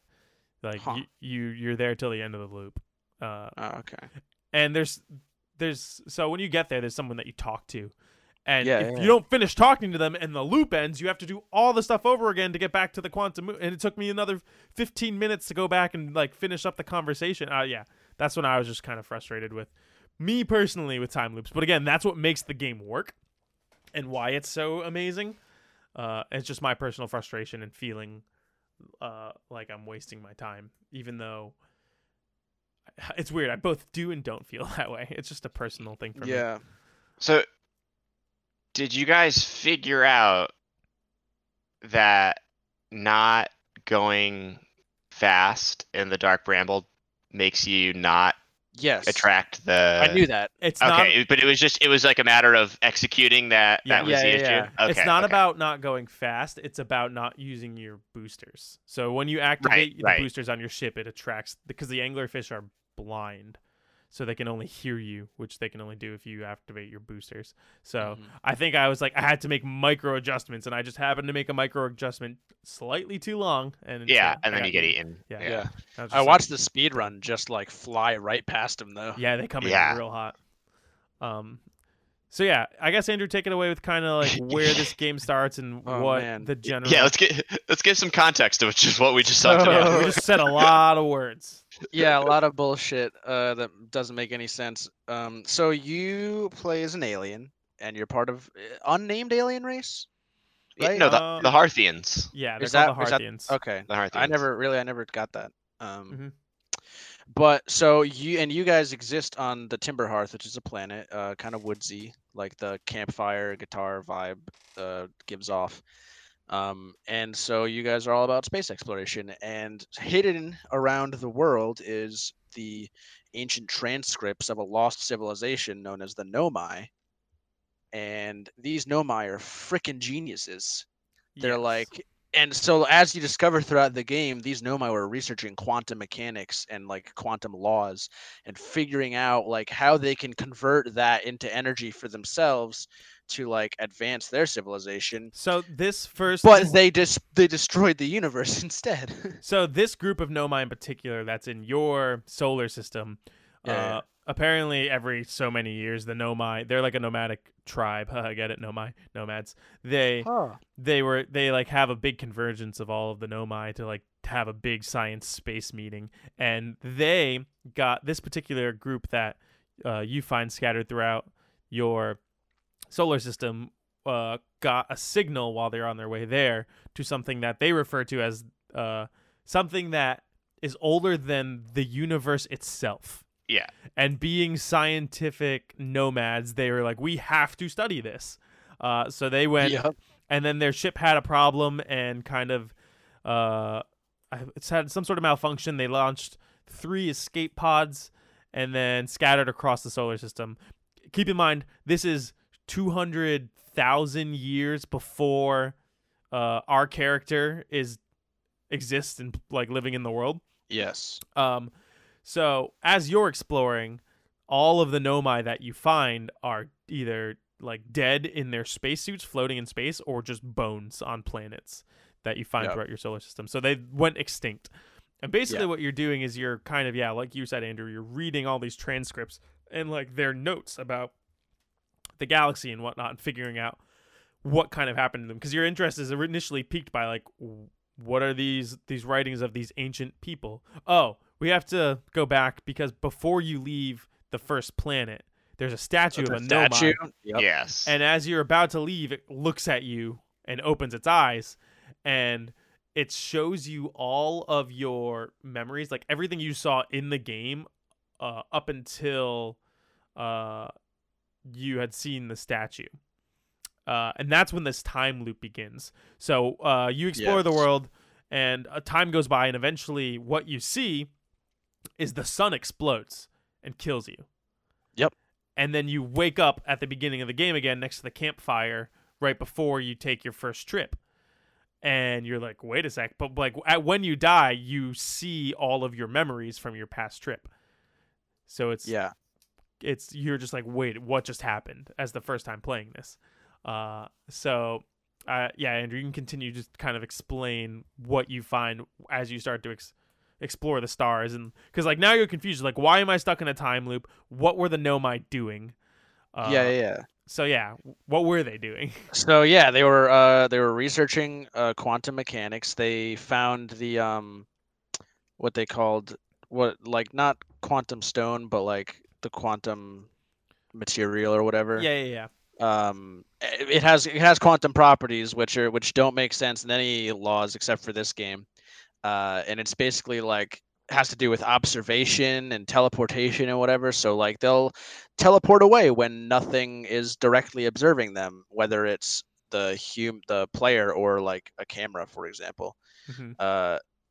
And so then they start, figuring out stuff with black holes and white holes, and black holes work a little bit differently in this game's universe. And instead of being this like inescapable gravity hole, it's more of like a It's a wormhole. Yeah. Yeah. And so the entry points are black holes, but the exit points are white holes. And so after thorough experimentation, the Nomai figure out that you can exist outside of a white hole before you enter a black hole. Yeah, so there was like a time dilation. I think the first time they experienced it, it was like fractions of a second that they noticed. But then being the scientist bitches that they are, decide, oh, we're gonna see how long we can get this, how long we can expand the time that that you can exist outside of a white hole. And so eventually they end up getting it to be 22 minutes, which, by the way, is the amount of time that the loop takes place in. Correct. There's a cool Easter egg the first time. So you end up discovering, throughout this whole game, you're discovering dead Nomai, Nomai ships, Nomai civilizations. Yeah, all this like cool ancient structures. writings. Yeah, spaceships and whatnot. And there's one location, it's a lab where they were working on the black hole, white hole, wormhole technology. And you can kind of experiment for yourself. You can take out a black hole core and a white hole core, stick them in the wall on this thing. Did you know? Did you get that ending? No, I saw it online. I didn't personally get it. I got it. So if you you put the white hole and the black hole so that they exist next to each other and shoot your scout, which is like this camera that you can shoot and constantly take pictures to kind of scout things out. If you shoot it through the black hole and have it come out of the white hole and then remove the white hole core or remove the black hole core before the scout goes through the black hole, the game starts to freak out, and there's these black vines that almost look like it's coming from the dark bramble that start to shoot out of your scout, the one you sent that came out of the white hole, and the whole world kind of starts to corrupt, and you get a game over screen that says you destroyed space-time. Yeah. Because this object exists twice and will never not exist twice. So you basically destroy the fabric of space-time, and that you get a game over. Which is fucking awesome. Yeah, it was cool. I love when there's hidden endings like that in games. Like another game that does that is Nier Automata. Yeah. There's like 26 different endings in that game. Huh. There's another instance of a cool ending like that where if you remove the warp core, which is something we'll talk about in a little bit, and then you die, instead of the time loop starting over, you just get a screen that says you died. Yeah. Because that's what powers the time loop. That also happened to me. That definitely happened to me because I was stuck after removing the warp core. All right, so white holes and black holes, and we're kind of experimenting. So what did the Nomai kind of learn? What were their goal here? Because they had like a greater goal, right? I don't know. That's all I got. So from what I could tell, the Nomai's greater goal was to seek out the eye of the universe, which was right. Which is what they called the thing that was older than the universe itself. And they programmed this whole time loop system, and they created the statue, obviously, so you're not traveling back in time. It's not actually a time loop. What's happening is every 22 minutes when the sun explodes, the Nomai created this system where either it will send the memories of whoever is connected to this statue. So in your case, it's your main character. They will send the memories back in time, so you know them, in the instance of them finding the center of the universe or the sun exploding. And so when they were creating this, what they were trying to do was, I think they were trying to intentionally blow up the sun to help them find the center of the universe, right? They knew that the only way to power the Ash Twin project, which is the statues that record memories, was to have the only thing powerful enough was a supernova, and they were trying to create something as powerful, but they couldn't do it. Yes, that's right. Okay, so I think so. A big thing I think that we skipped over that I think is kind of important is, so you guys mentioned that like they're a nomadic tribe that's going from like that has their big conglomerate, But the big reason that they were meeting this time was because they were sensing that the universe was ending, because all the stars started going supernova. Yes. And so the place that they were meeting was one of the last known systems that the star was relatively stable. Okay, gotcha. I know that they say that the Nomais that are in your solar system it's the first group of Nomais to ever go missing from their no Nomai in the history of their race has ever like lost contact with the rest of them, and that was this group.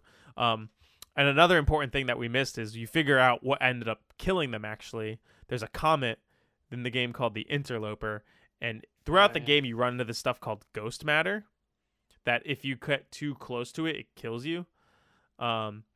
Inside the comet, there was a couple Nomai who were exploring the comet, and it flew too close to the sun, and parts of the core of the comet melted, releasing this ghost matter, which is this material from some other solar system, some other part of the universe, and it caused this cosmic event that killed all the Nomai instantly. So throughout the game, you visit all these planets, and you see just Nomai skeletons laying in their beds. There's a school where all their skeletons at their desks, and like one at like the equivalent of a whiteboard where they're like scribing things out, and it's really dark, and you're just wondering what happened, and you slowly learn that there was this cataclysmic event that just wiped them all out instantly. And this blew my mind. The ghost matter doesn't have effect on aquatic like things in the water, so that's why the only living things you see are the anglerfish and the Harthians, which apparently evolved from water. They're like water type creatures.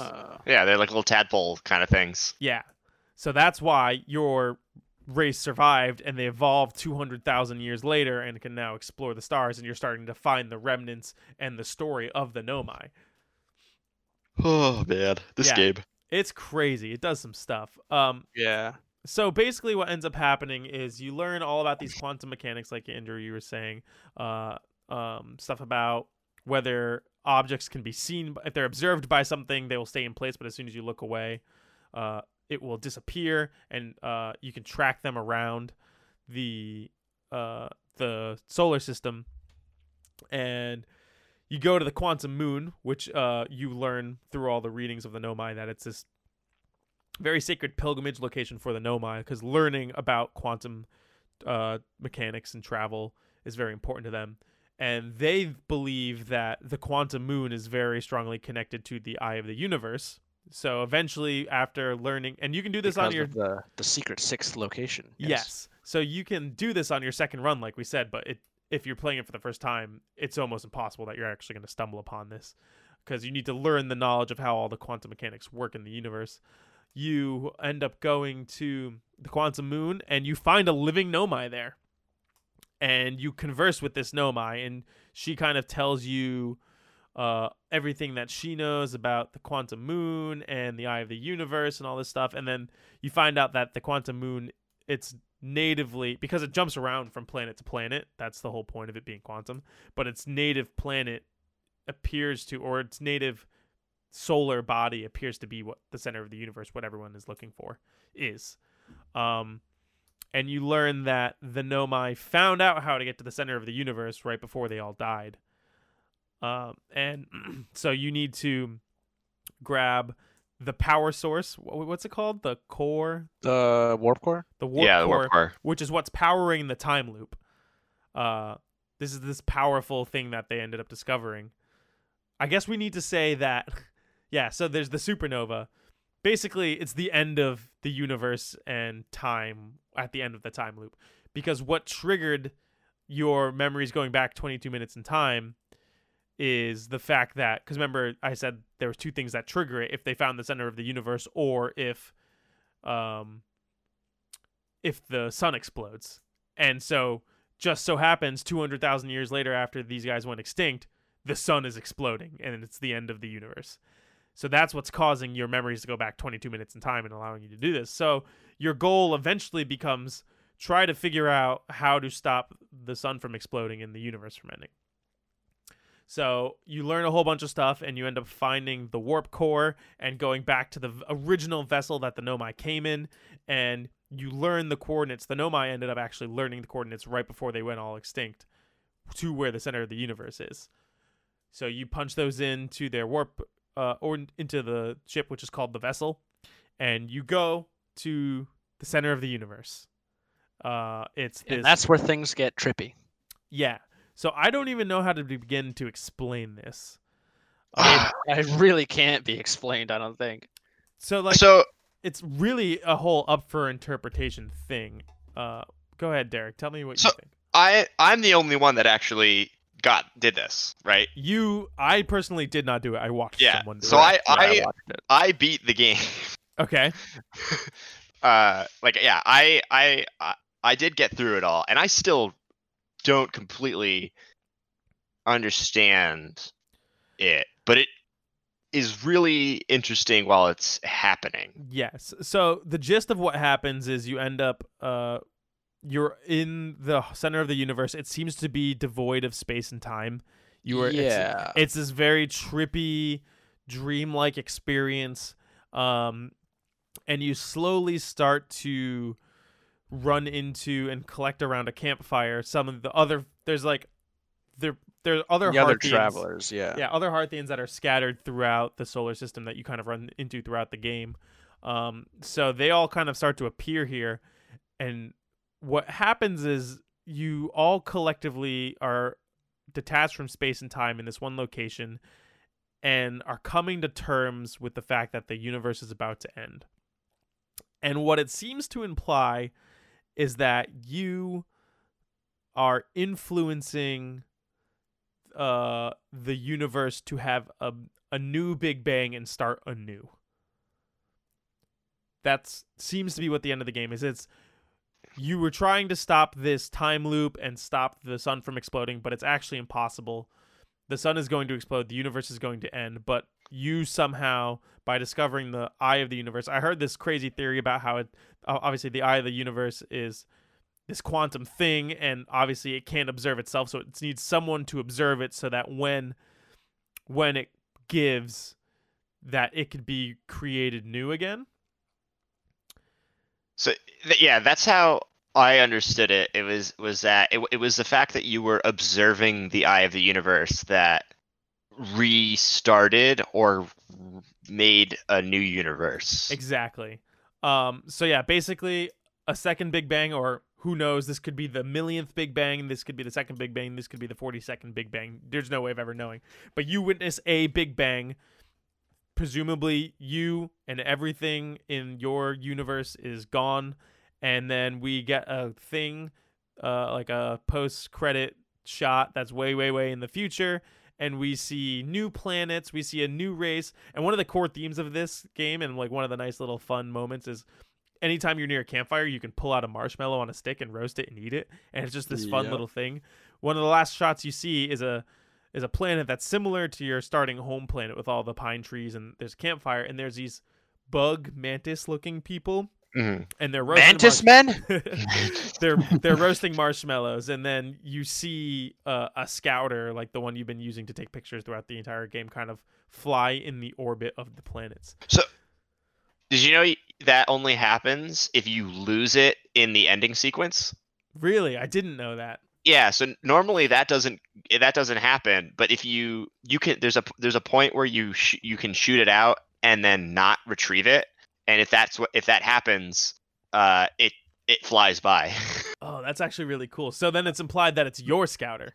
Yeah, it's like you shot it out into the new universe or something, like, kind of thing. And it's just been floating there the entire time. That's crazy. So yeah, this game basically breaks down to you exploring and uncovering the mysteries of an ancient alien race that were tampering with things greater than themselves. You think that they are the cause of the problem at the start, but the more you learn about them, the more you realize that they discovered the problem and then were trying to fix it. And then in the end, what they were trying to fix and what ended up killing them is inevitable, and you are more so influencing a new beginning as opposed to just witnessing the end of all things. It's really, really deep.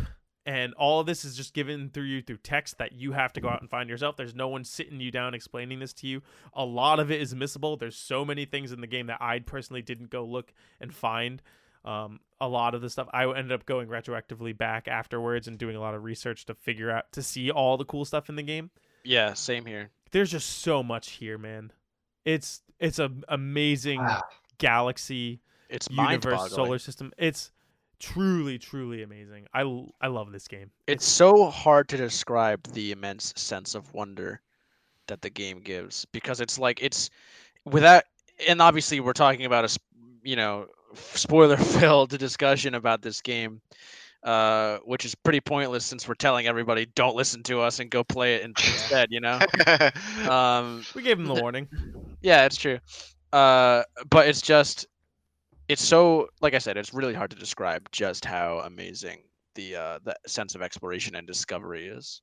Yeah, absolutely. I have one more song that I want to play for you guys. So this is the song. Is it called Average Fortnite Player Age? Yeah. No.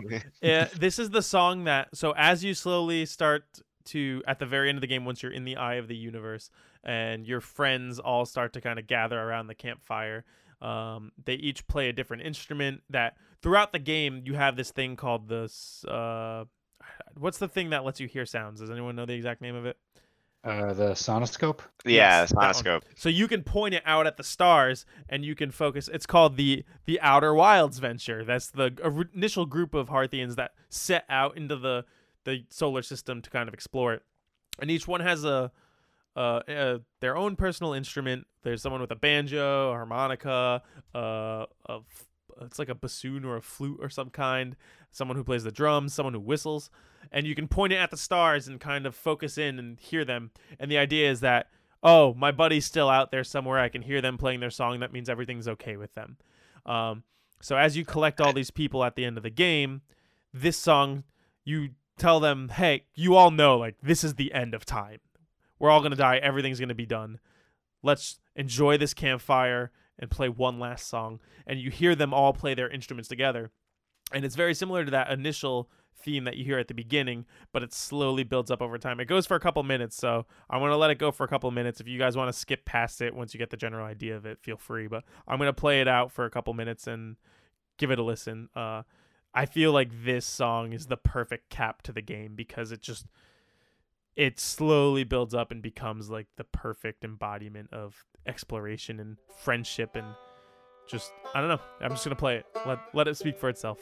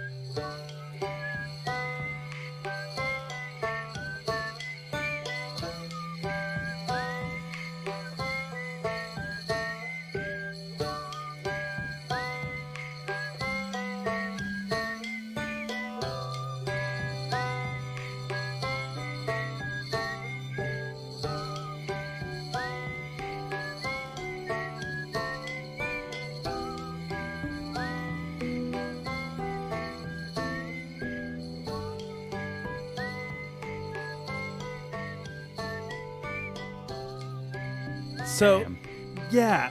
I forgot we were recording a podcast for a second. Right? It's just transcendent almost. And to think this is the final act of a group of space-loving explorers playing a tune together around a campfire as the very last act of any living being in the galaxy, in the universe. It's like, it's this crazy surreal thought. Like, imagine just being in this calm state where you just, all right, everything's over. Let's just play this song. Let's play ourselves out. And it's just so, it builds on itself so well with each instrument that's added. And because up until this point, you only hear the banjo, drums, flute, whistle, and harmonica. But in this part, the Nomai is around the campfire. The Nomai you ran into on the Quantum Moon. And they're using this weird staff and their weird technology to play what sounds almost like a piano to us, but it's a little bit different. And the way it just builds up and gets there, and it goes on, and then it gets to this big crazy climax when the universe finally explodes and creates the new Big Bang to create the new universe.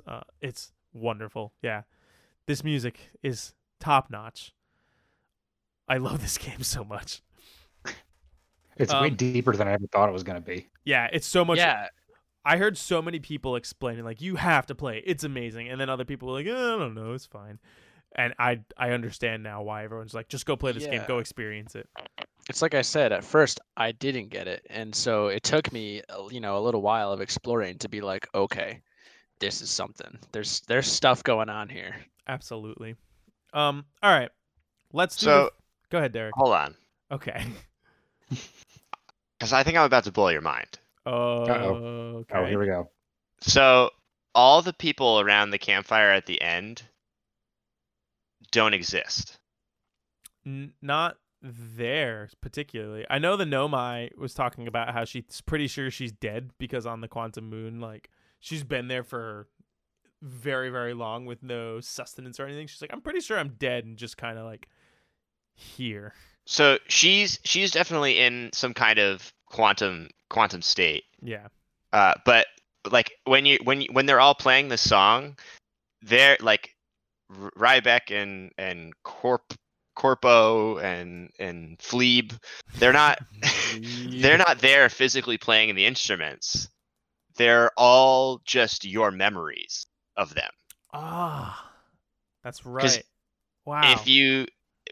One of the things, and this is where I think like the game really hit me, was I think it's Ryback says to you when if you talk to him before you observe the universe explode or you observe the eye of the universe, he says like something like, "Thank you for remembering me." So like, thank you, kind of like there could be some like, yes, they're there because your memories bring them into existence in this quantum state, but I don't, I'm not a quantum physicist, so I don't really know. But one of the things he says is something along the lines of like, don't be sad that we're like the memories of us will be gone because the universe is ending. And it was something like that we will always be remembered because what we did allowed the future to exist. And it was just a very like, yeah, like people always, one of those things is you live as long as the last person to remember you. Kind of stuff. And it's like, it gets into this philosophical of like, well, the future can never exist without the past, and us existing right now is our actions now are what persist, create the future and allow the future to exist.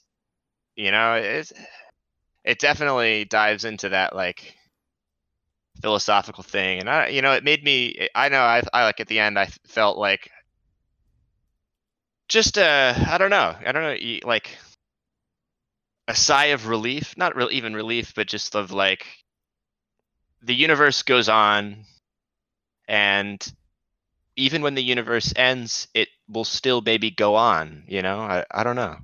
Yeah. I don't know, man. This game. It makes you think about things much bigger than yourself. Yeah. Which I did not expect going in. Right? Okay. It just takes it deeper and deeper. Let's each give the game our rating out of 10. Adam, are we including decimals? 0.5s? 0.5s. Well, Okay. no 0.1 through 4, but we can do. No point. What about 0.6 through 9? You can always have 0.69. Adam, give me your rating of this game on a scale of 1 to 10 with 0.5s allowed. Oof. I'm going with a 9. What about you, Andrew? 9.5. Derek? 9.5. Guys, I'm giving it a 10. Damn. Wow. And I don't like you don't playing even it. like playing it. But that's a personal thing. I can see past that personal thing for me. And like From a more objective standpoint. from an you're objective giving it- standpoint, this is a perfect video game. It's pretty up there. There's just a mechanic that I personally don't like. I'm retroactively making this my 2019 game of the year as well. Wow. Over what? Damn. Jedi? Over Jedi Fallen Order. Yeah. I love Jedi Damn, Fallen wow. Order, but this I game would. is amazing. No, yeah, I guess I'd also do that because my game of the year before was Shovel Knight. Yeah. King of Cards. Yeah, this will take the cake. And honestly, the only reason it's not a little higher for me is, did you guys use a controller? I'm just curious. Or I you use did. I played on Yeah. PS4. I started mouse and keyboard, and then I was like, "This sucks." And yeah, it says, I didn't. the title yeah, screen it- at one point says, "Play this with a controller." It was meant to be played with a controller. Yeah, so I used the keypad the entire time. Ooh, yeah. I can only imagine So how rough that that- must have been. But like, yeah, part of my only like big complaint is like control wise. I thought it should have had a better way to land the ship. Did you do the thing There where was- you switch into the landing mode? Yeah, even then it was a little hard. Yeah. Wait, you okay. guys just don't slam into the planets as hard as you can. And then ditch it. All right, I'll fix this later. Cool. All right. Yeah, good game. If you Such a haven't good played game. it and you listen to that and we didn't convince you, you have no soul. All right. It I- just- Well, this I game mean, makes if they just listened to it and they haven't played it, we kind of Yeah. just ruined it for them. Yeah, I need So to. So basically, if you're just cutting in now after we're done with the spoilers, this game makes you feel things. Go play it. It's so good. I have ended my screen share because I was about to bring up the trivia questions. Let's do trivia. Now that you Wait, don't know what. do we pick the game afterwards? Oh, Derek, you're the guy. Oh right, yeah, we need a new game. I have with me All the Outer Wilds out of our system first. the hat of games. Okay. The Hat of Games. And the next game that we will be playing as a group for the video game book club is The Messenger. Hell yeah. Okay. This cool. is an 8-bit, Interesting. 16-bit Ninja Gaiden type game. I don't think it takes too long to beat. So maybe 11 hours. we'll have this done in a couple weeks. We'll see. But yeah, we're going to be playing The Messenger next. That's exciting. It's a very Cool. different game. I'm I'm excited to do I'm something looking different. forward to this one. Yeah, for sure. I think it'll be really fun. I just found it on And, Steam. It looks interesting. I have it installed on my computer because I got it for free on the Epic Games Store. I got it for free Wow. through Twitch Gaming for having Nice. Amazon Prime. It's also on Uh, Switch. well, To follow it's on up, you're Switch? picking. yes. I kind of It want is to on play. Switch, yes. I need a new Switch game. Yeah, There you you can go. play this on Switch. It's Jeff- also for free on Game Pass. It is? I have that too. Yeah. Very accessible game. To follow up, I'm going to now randomize and select the game that will be replacing it in our hat. We can do that on our own time. I felt like it would have been cool to tie it in now. Nah. All right. What's in the hat needs I'll to let be you a know after secret. Exactly. It needs to be a secret to Does the it? listeners. Okay. Okay. All right. All Fine right. by me. Okay, who's ready for trivia? Let's do it. Let's do it. I'm ready. AD. Judging by how much I didn't remember from just talking about it. my explanation, I'm gonna be ass at this. Okay, yeah. It's surprisingly hard to make trivia for this game without it being all obvious. It's either you saw the thing or you didn't see the thing. So I feel like you saw most of the things. Question number 1. What is the name of the planet you start on?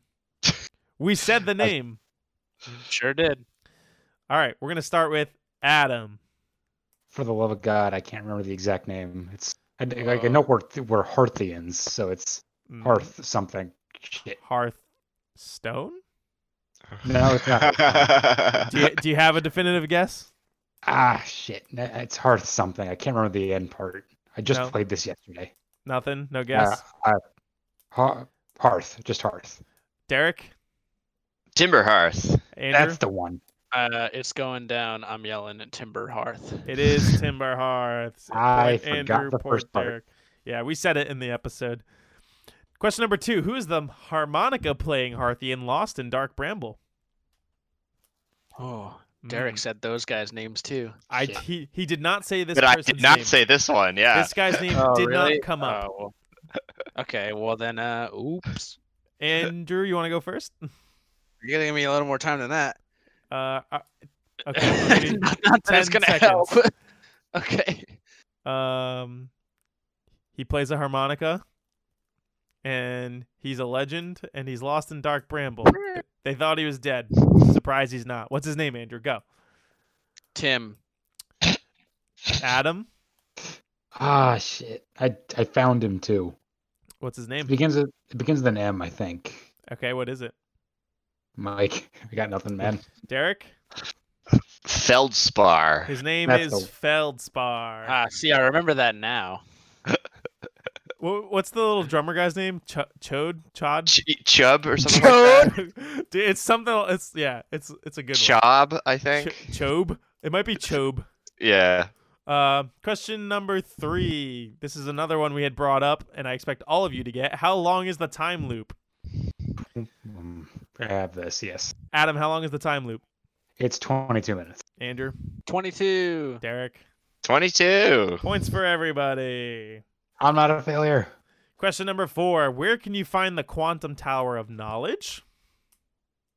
Like what planet? Yes. Which planet can you find the Quantum Tower of Knowledge?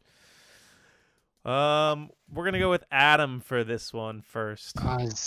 Is that the one on Brittle Hollow? Andrew? Giant's Deep. Derek?